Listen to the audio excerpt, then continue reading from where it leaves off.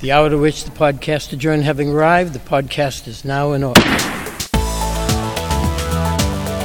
Let's gather in for this week's State House Takeout with the reporters on top of Beacon Hill at the State House News Service. Here's Sam Doran.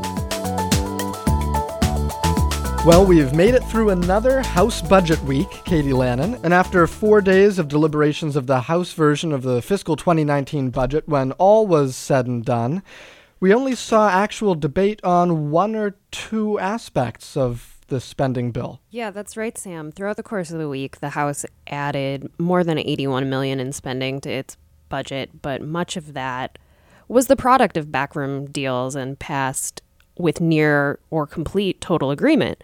One of the few times we did hear folks get real fired up was not so much a spending issue, but a policy issue.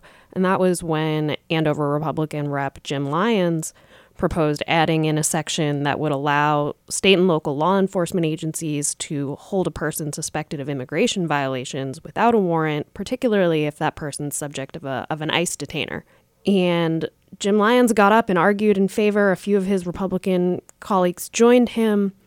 But you did have some Democrats raising concerns that could lead to profiling, could strain already limited local law enforcement resources, and ultimately only 10 people voted in favor of that amendment. It was soundly defeated. And it was policy changes that we tended to hear more about on the floor, as opposed to details of the spending proposals. That's right. There are a few policy amendments that people got up and touted.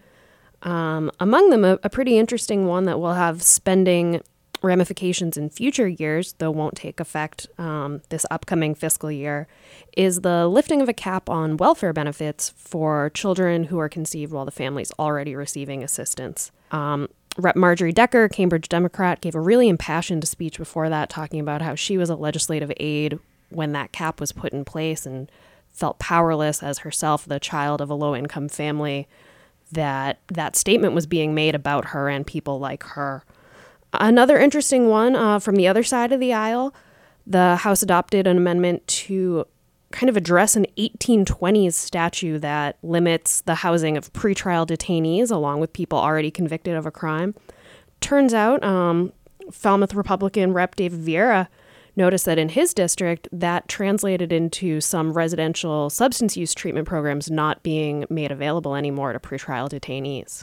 So those will be some policies we should be watching for next month when the Senate takes up its budget. Thanks, Katie. Thanks, Sam.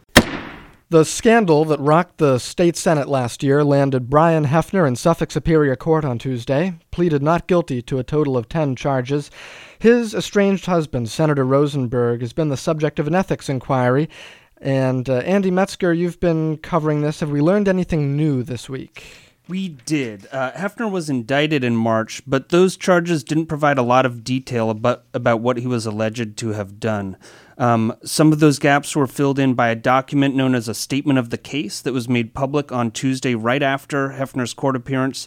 These are unproven allegations, but they describe Hefner repeatedly groping one man's groin, even after he was told to stop, forcibly kissing another man at a roof deck party, groping and exposing himself to a third man, and then distributing nude photos taken of a fourth man without his knowledge or consent.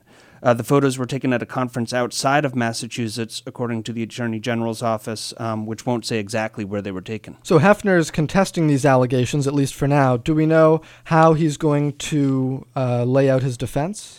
We got an inkling. Hefner's attorney, Tracy Minor, issued a statement where she said she looks forward to cross-examining the witnesses whose identity would be exposed, at least to the court, if the case goes to trial. Those 4 victims have not been identified. The allegations stem from a Boston Globe article that reported anonymous accusations against Hefner, and the prosecution has not identified the accusers yet either. If they took the stand, they would have to identify themselves to the court, although it's generally the practice of news organizations not to name victims of sexual assault, so it's possible they could maintain at least a modicum of privacy, even if they do need to testify. Got it. So, Andy, what's next on the docket? There's a pretrial conference scheduled for June 13th, and the trial date is March 25th, 2019. Those dates do tend to move around, and there's always a possibility of a plea agreement. So the trial would happen after the November elections? That's right, if it happens at all. All right, we'll stay tuned. Thanks, Andy. Thank you, Sam. In another blow to charter school advocates, the Supreme Judicial Court this week upheld the dismissal of a case challenging the state's cap on charter schools.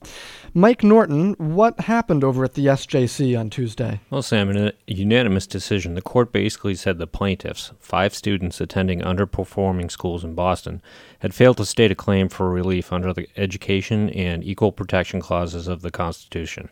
It wasn't so much that the court disagreed that charters are a potentially valuable option for students. Instead, they said the plaintiffs had not adequately shown that the state is not improving education over time, which, if you think about it, it's a difficult thing to illustrate with total conviction.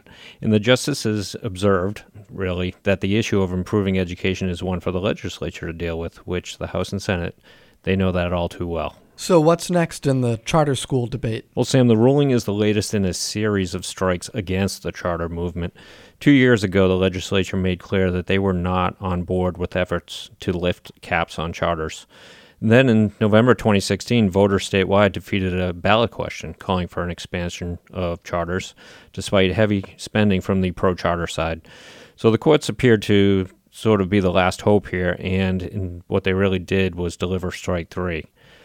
As far as the 2018 session on Beacon Hill, it's not shaping up as a big one for changes in education policy, and reformers appear to have moved away from the charter push and onto the idea of establishing innovation partnership zones, which bear some semblance to the characteristics of charters. So in these zones, underperforming schools would be governed by a board of directors and granted some autonomy over curriculum, budget, schedules, and staffing. In the meantime, charter proponents will have to pursue expansion the old-fashioned way, just by going through the Board of Education's application process. Thanks, Mike. Thanks, Sam. Well, we're getting ready for a Saturday in the heart of the Commonwealth.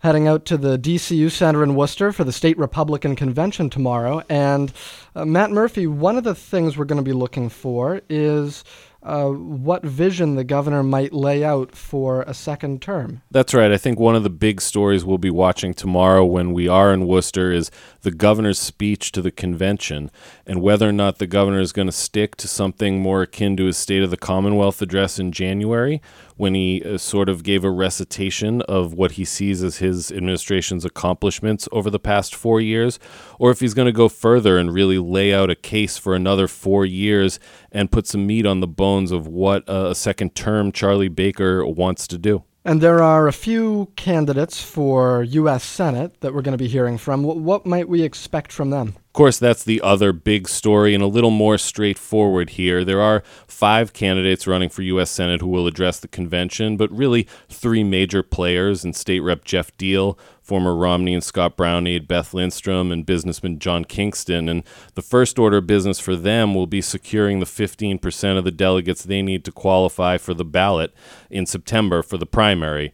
And once, if they can achieve that, which most expect all 3 probably will, then it's winning the convention. And conventional wisdom has Rep. Jeff Deal perhaps with an edge among the more conservative delegates that tend to go to these conventions, but Lindstrom and Kingston also have their supporters, and Lindstrom's certainly coming in with a lot of momentum. She's been picking up a lot of endorsements from state GOP lawmakers of late. All right, thanks, Matt. We'll see you in the woo. Thanks, Sam.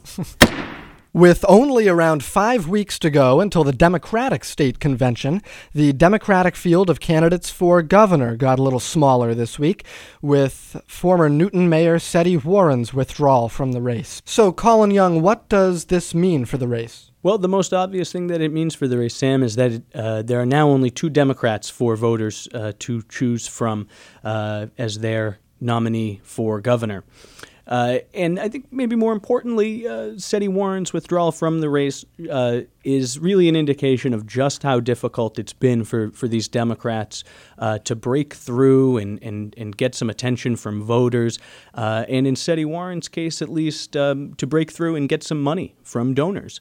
He cited cash as his biggest challenge in this race for governor, and he determined this week that challenge is just insurmountable.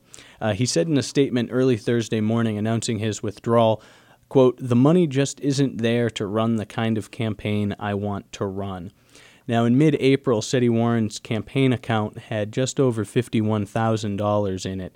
The governor, Charlie Baker, the popular Republican incumbent, had more than 152 times that amount in his war chest. He has about $7.89 million cash on hand. So if Seti Warren said he dropped out for a lack of funds, how are Massey and Gonzalez doing?